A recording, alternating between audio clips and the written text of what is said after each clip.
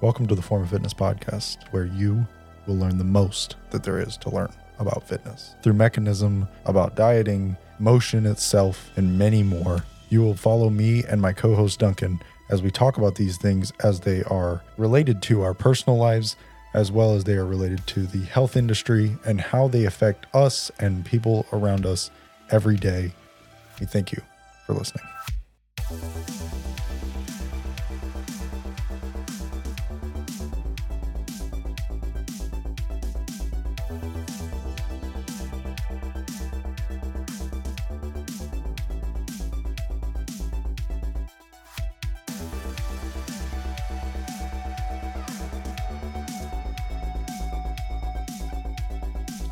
What's going on, guys? Welcome back to the FoF Fitness Podcast. I'm joined by Duncan again today, and what we're going to be talking about today is kind of harkening back to our episode on what is a fitness influencer, but it's also going to go wider than that, but also a little bit more specific subject matter-wise.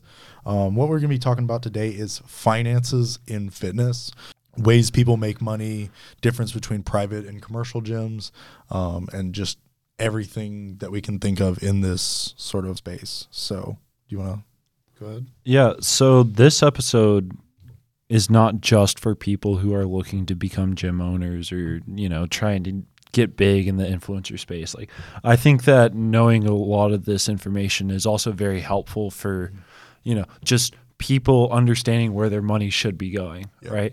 I know that specifically like in the CrossFit community, owning a gym is a little different from owning other businesses because you oftentimes have a much more personal rapport with your clients. You're often more likely to be friends with your clients, which is not necessarily the same case in most other jobs. Even if you're owning a corporation, your relationships with people are often a bit less personal, just because of how those jobs function. And so being able to understand, this is expensive, or, they're not charging me a lot, which is often the case in the CrossFit world. Often the case is the owner of the gym should be charging you like at least $5 to $10 more. Yeah. He or she probably should be charging you like 30, 40, $50 more. Yeah. However, because of kind of a combination of them having this illusion of pressure, and then also like some members being disgruntled by seeing that a price increases by $5. These things matter. I think it's also important to understand that like gyms are based on a subscription-based service. And so we feel the change in prices very much compared to almost anything else we do. If I buy a steak every day, and the steak was $10 today, it's $10 tomorrow, and due to inflation a month away from now, it's $10.01. I don't feel that, right? Yep. But when I'm paying for a subscription and year over year, my coach has to increase the cost of the membership by 7% because of inflation, I feel that because I see that last month it was $100 and this month it's $107, right? Yeah. We feel these things a lot more, and so there's kind of this guttural reaction that we need to kind of figure out how to deal with, because at the end of the day, I hope you enjoy your gym. Yep. I hope that you find like a lot of satisfaction in being there, and spending the extra $7 a month to be able to go there shouldn't be that big of a deal, especially when you understand that really in the grand scheme of things, especially with like economics and inflation, he's probably not actually charging you more. In fact, if he's keeping the price stable for like 5 years straight, you're probably paying him effectively less. Yeah. And that's something to always keep in mind. And the reason why you feel it more is because you also, in the back of your mind, know that I've already signed up to pay for this for longer. So there's a perceived cost that is much more than what it is. And that is true. That's the way that a lot of car salesmen will get you to buy something that's more expensive than you thought you were paying for by, keeping the price the same but extending how long you're going to be paying for it. Mm-hmm. And there's a certain amount of feel to that. Like back to the steak analogy, that in the back of your mind, you aren't subscribed to go buy that steak every day. You just choose to. So you make that decision consciously every day. And someday you can just skip doing it. So then it's like, okay, the economic burden is like I can alleviate it at any moment for, as long as I want to. Whereas in this case, you've already paid for it for this month, and you've signed up to pay for it for the next 11 months of this year because you signed a year contract. And again, the changing of price thing, this has to do with the fact that it's not even necessarily that. It's that they, again, don't want to change the price. Mm-hmm. They want the price to be stable, but at some point economics catches up to them and they realize, the rent of the building has increased year over year and the cost of equipment has increased year over year. I've just got to charge more just to offer the same service. And so we feel those effects, and those can be annoying, but it's once you have that mindset about it, it's very understandable, and you just realize okay, that's what it is. And it's very it's just easier to deal with mentally. I think one thing we do need to talk about is, like I said, private versus commercial gym. So as we talked about, CrossFit is a private gym due to its specialization, its specificity of objective, whereas something like, what do I mean by commercial gym? Like Planet Fitness, Gold's Gym, LA Fitness, Crunch Fitness, a lot of other like big name brand fitness centers that you can think of, 24-hour fitness, Fitness Connection, all these places. If it's a brand and it's very common, most likely it is a commercial gym. I think there are private gym chains, like technically CrossFit counts, but those are more individualized, and that's why it's a private gym, but also a brand. And private gyms tend to be like individualized. You tend to have like a single one of that gym, where that gym is, and I guess we'll just talk about some of the differences other than one objectively being like bigger or a chain as opposed to the other. So one big thing that comes to people's mind immediately is cost. Private gyms cost more. They just do. And the reason is that a lot of times there tends to be included training packages with what they're doing. CrossFit, again, being perfect example, but another great option is like powerlifter gyms. These are kind of the big one that's known in the space. Is a lot of times when you're paying for that, you're also paying for either one-on-one coaching, class coaching, or specific coaches to train you on specific movements. In the case of powerlift, some of these gyms might have a deadlift coach, a squat coach, a bench coach. They're training you for competition. They're training you to produce the most power at the instance where you need it the most. At what point do you need to squeeze what? Like very, very particularized training, whereas the commercial gym is not that way. And also, I mean, you can be paying for more specialized equipment as well, right? Like we don't really think about this a lot because of, the gym that we have available to us at UNC Charlotte, along with, I have my CrossFit gym, and right below it is a powerlifting gym. So I'm like, free weights, that's a guarantee. But if you go to, the Y, or like a Planet Fitness, they don't really have a lot of free weight spots, right? Yeah. They don't really have free weight platforms. These things are kind of specialized, especially compared to like the more corporate, commercial, everyone friendly gym. And part of that's because of the expertise required to lift free weights, and part of that also is just the cost of free weights and the amount of wear and tear that can be done on like the floor and the bar and the plates themselves. Also, like, CrossFit has this gymnastics component to it. That means that they also have to buy like gymnast rings, pull-up bars.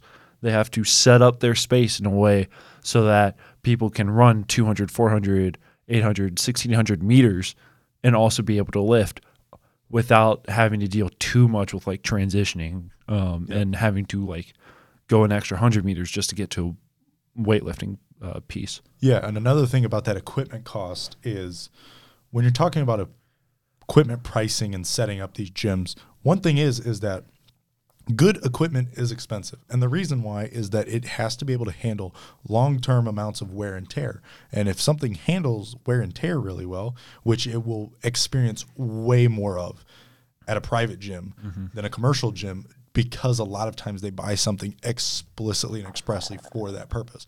Like, I don't know if you've ever seen, but the difference between what plates go through at a powerlifting gym versus a commercial gym is a way different lifespan experience. Yeah. I mean, some private gyms tear through plates, just like tear through bumpers, because the guys are picking them up, they're slamming them down, because that is expressly part of the training, and they pay for that. Whereas at, a commercial gym, there a lot of times it is very clear and in that contract that if you tear up some of their equipment, they might just terminate you. Yeah. They'll be like, no, that's not included in the cost. So they have to be very mindful of the equipment they're buying. And a lot of commercial gyms, in some cases, have such a low price point that they're really banking on the fact that a lot of their people are not actually even going to come to the gym. Planet Fitness. There's some other things like that, but Planet Fitness is the first one that comes to mind. There's a reason they're able to have like a $10 membership or even a $1 membership for students. Like, that does not cover a lot. Do you know what $1 costs? Like, you use wear and tear wise more than dollars worth most times you go to the gym. Yeah. Like, so.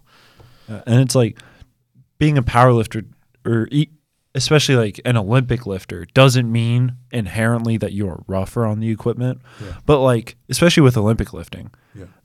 if you drop the bar, you are dropping that bar from at least an extra like 3 feet higher than anyone else would drop that bar, because you're doing a lot of these overhead movements. And so, I would challenge you, find someone in a commercial gym that's jerking or snatching. Yeah. And see them not get thrown out. Just catch them not get drug out of there. And if not drug out, just at least given some like weird looks, because oftentimes also when you're at a commercial gym, the employees at a commercial gym are not fitness background individuals, at least in the same way that like, if you're a powerlifting or an Olympic lifting coach, you have to, there's a whole process. There's screenings. There's a resume that has to be built up, especially if you're being registered like nationally as a coach. If you're a CrossFit coach, you have to go through the level 1 CrossFit coaching process. If you're a commercial gym employee, you probably had a little bit of onboarding that you had to do at the very beginning. Your qualification was probably that you lifted a bit as a kid, and you're there much more as like think almost like a McDonald's line worker versus a chef for, a more classy restaurant. That's kind of the difference in expertise that you can expect there. And that's very important to understand because, for most people, we suck at knowing what's wrong with how we lift. For a lot of the best athletes, they struggle with figuring out what was wrong with their lift. And so without, constantly videotaping your lifts, one of the other best ways to do it is have a coach look at you do it.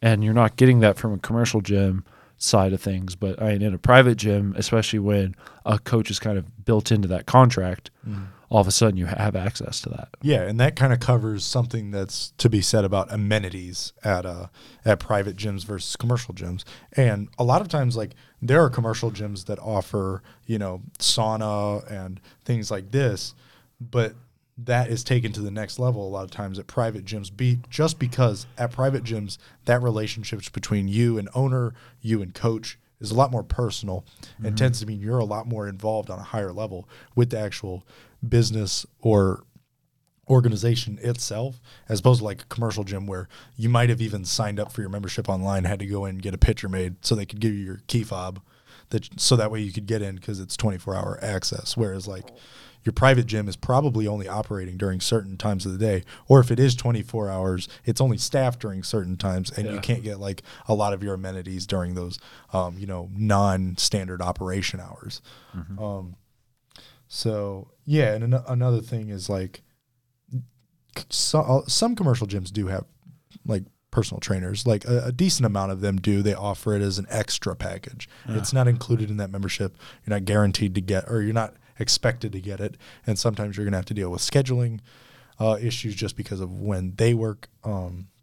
Their personal trainers, a lot of times their personal trainers are not to the same level of expertise as the one at private gyms. A lot of times these are going to be people who are, personal trainer certified and they've got, you know, a background in working in gyms or in some form of like class style environment where they understand how to, you know, interact with normal people and explain to them a topic of which they are unfamiliar with, which takes, you know, a certain level of degree more knowledge than just just knowing for yourself. And so, yeah, there is going to be that level of quality. So I think in regards to gyms, that kind of covers it, private versus commercial. So talking about what we wanted to talk about as a whole, now that we've kind of covered that, we wanted to talk about how people make money in fitness, where people are coming from, how you can make financial choices in fitness.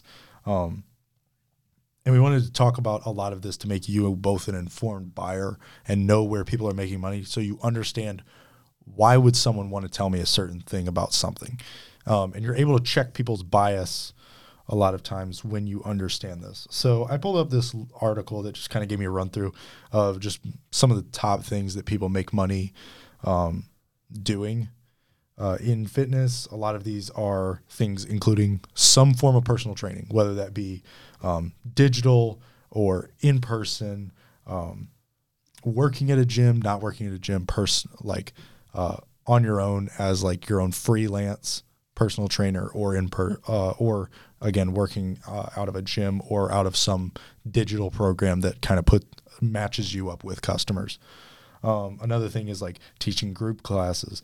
And then we get to the big thing, which is all of the list of items that influencers do, which is things like write ebooks, start podcasts, shoot photography, write for fitness blogs and magazines, and affiliate marketing, which involves things like selling supplements, apparel, personalized merch, as well as getting into like fitness modeling or doing like retreats, other sponsorship-based activities, and promoting something for someone else, or promoting your own personalized fitness influencer brand.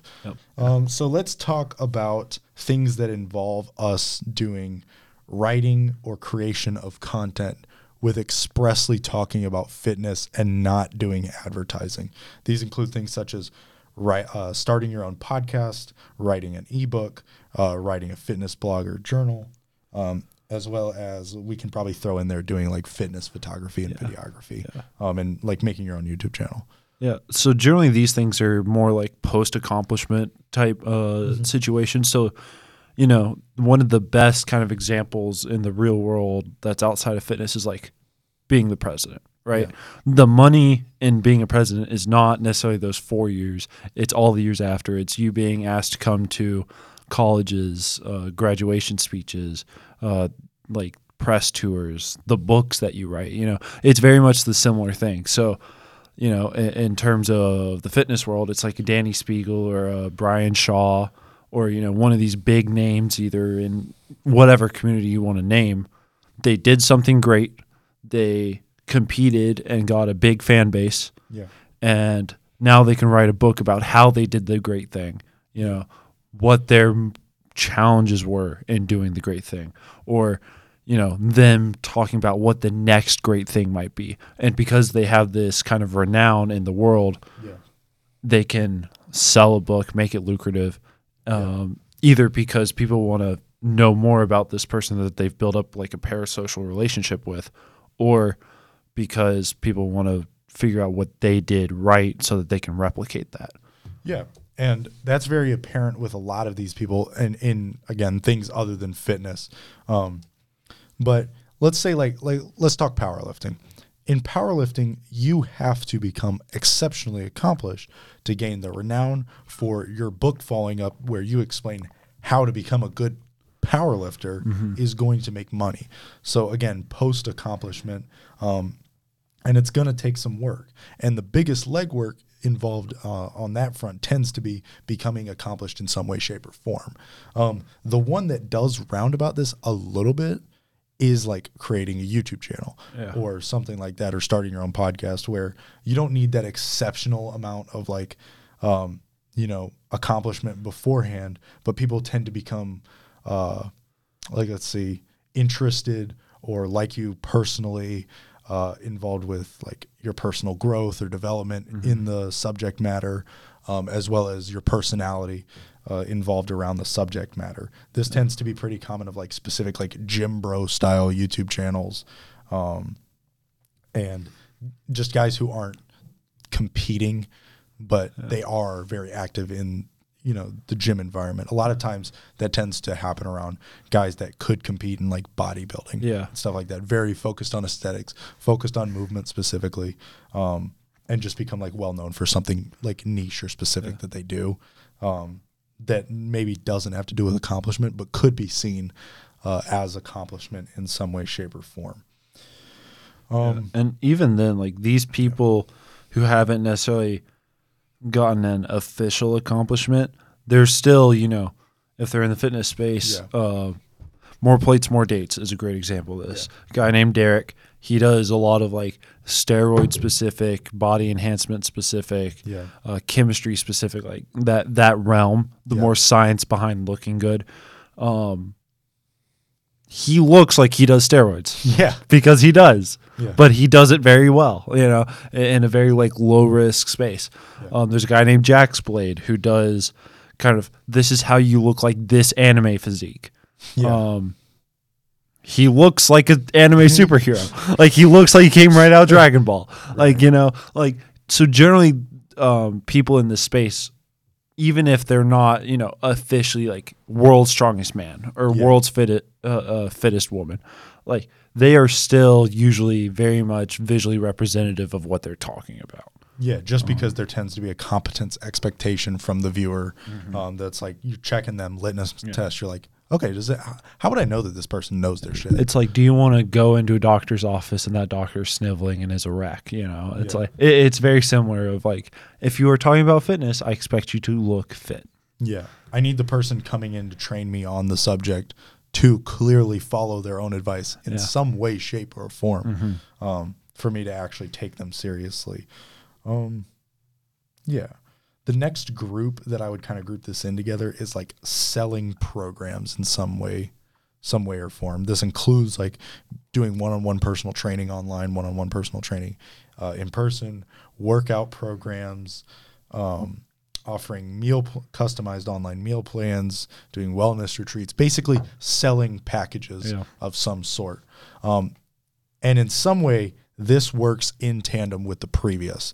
You need to have some background. There's got to be background, and a lot of people know this from personal experience, especially in the early ages of the internet. It's still going on now. People selling you bullshit stuff online. It happens all the time. People trying to buy my workout program and look like me in 3 weeks, when it's a dude who's obviously been shooting Deca and, you know, for just 10 years. months. Just years of just nonstop steroid use, 4 hours a day in the gym, eating nothing but, you know, high bulk food. So, and they're just absolutely swole, and they say, you know, look like me in 3 weeks. That's kind of going by the wayside, but this is one of the big ways that people do make money. And we're not trying to deter you when we're talking about this, because making money is not an objectively bad thing when it comes to this environment. They obviously have to make financial compensation for them to be able to focus so specifically into what they're doing. But it is just something to keep an eye out for, especially the programs is definitely the one that's you need to be wary of the most, because be like, oh, like, you know, buy my $90 workout program. It's a complete 3-month workout routine with, you know, dietary information, and you'll look like me or something like that. You got to look for keywords that just say, oh, anytime they say look like me, that, it's honestly like, that's the surefire way to know, okay, there's something in here that's bullshit. It's like 1 month transformation.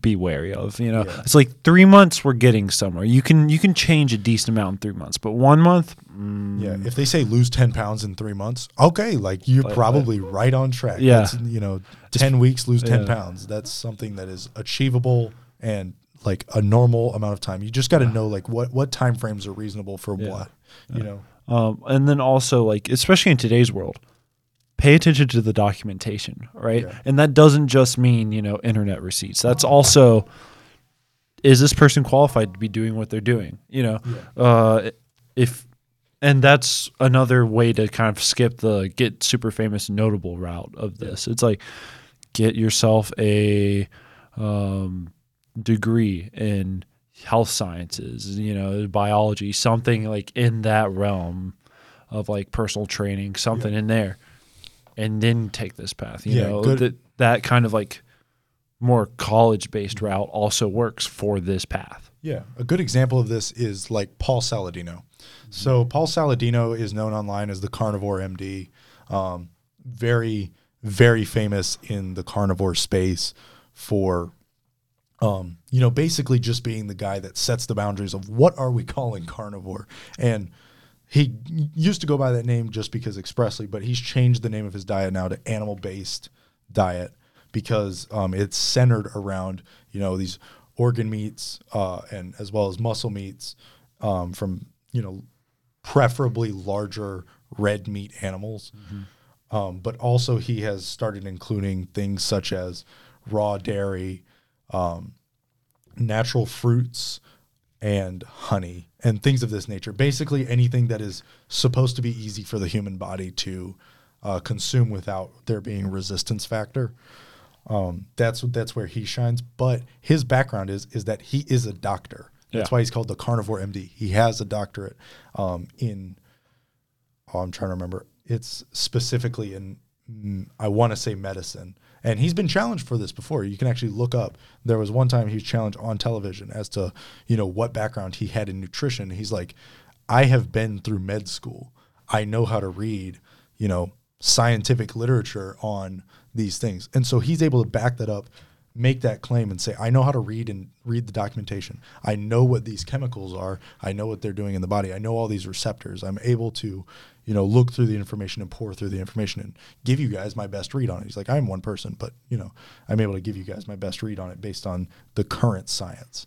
So there's also that roundabout way is through, which is still technically achievement. It's just academic achievement, not like personalized feat achievement, such as like becoming the world's strongest man and then selling a program or something. I think that kind of like encompasses all of these things, all of these options, avenues. And so what way should this alter the way that you purchase things in like when it comes to fitness? One thing is specifically be wary of the wording on products. A lot of times it's all marketing. So they've got to figure out a way for you to buy it. And different companies take different routes at getting to this. A lot of gym-focused companies, or whether it be gym apparel, you know, fitness equipment for the individual, or even supplements, tend to sell loud, as I like to call it, where it's got vibrant colors on it. It's using very, very, you know, specific text fonts that really grab your eyes and have, you know, embolded colors around it. There's artwork and stuff like this. But sometimes that can kind of hit people in the, oh, this is a scam center, because like the moment I see super crazy flashy, I think they're trying to hide something behind that, which can be the case. But I will say that that's not necessarily a one-way ticket to it being fake, or there's something just bullshit behind that flashiness. One thing is just read wording, skim through things like enough to be comfortable with what you're doing, and also know that a lot of times, even if it's bullshit, it's probably not bullshit that's going to hurt you. A lot of times it's just bullshit that's fake. It's placebo. It's, you know, it's not worth, it's some fake personal workout equipment, like some band for like your, I don't know, your right leg that doesn't do anything, that's supposed to make your squat bigger. I don't know. Something fake like that. There's plenty of this stuff out there. You can go find it. Temu is teeming with it. So is Alibaba. But yep. So that's kind of our big spiel about finances in fitness, is just when they're trying to sell you something, you know, again, read through, be careful, pay attention.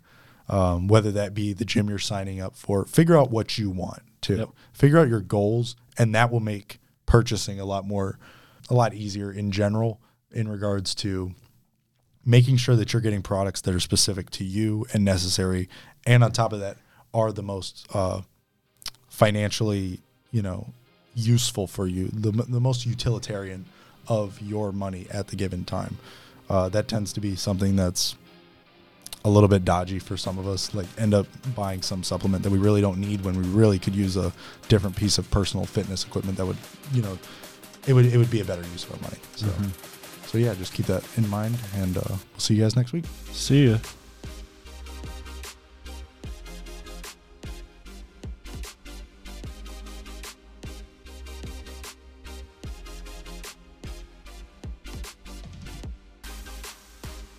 Hi guys, this is Nathan. I just wanted to thank you for listening to this episode of Former Fitness Podcast.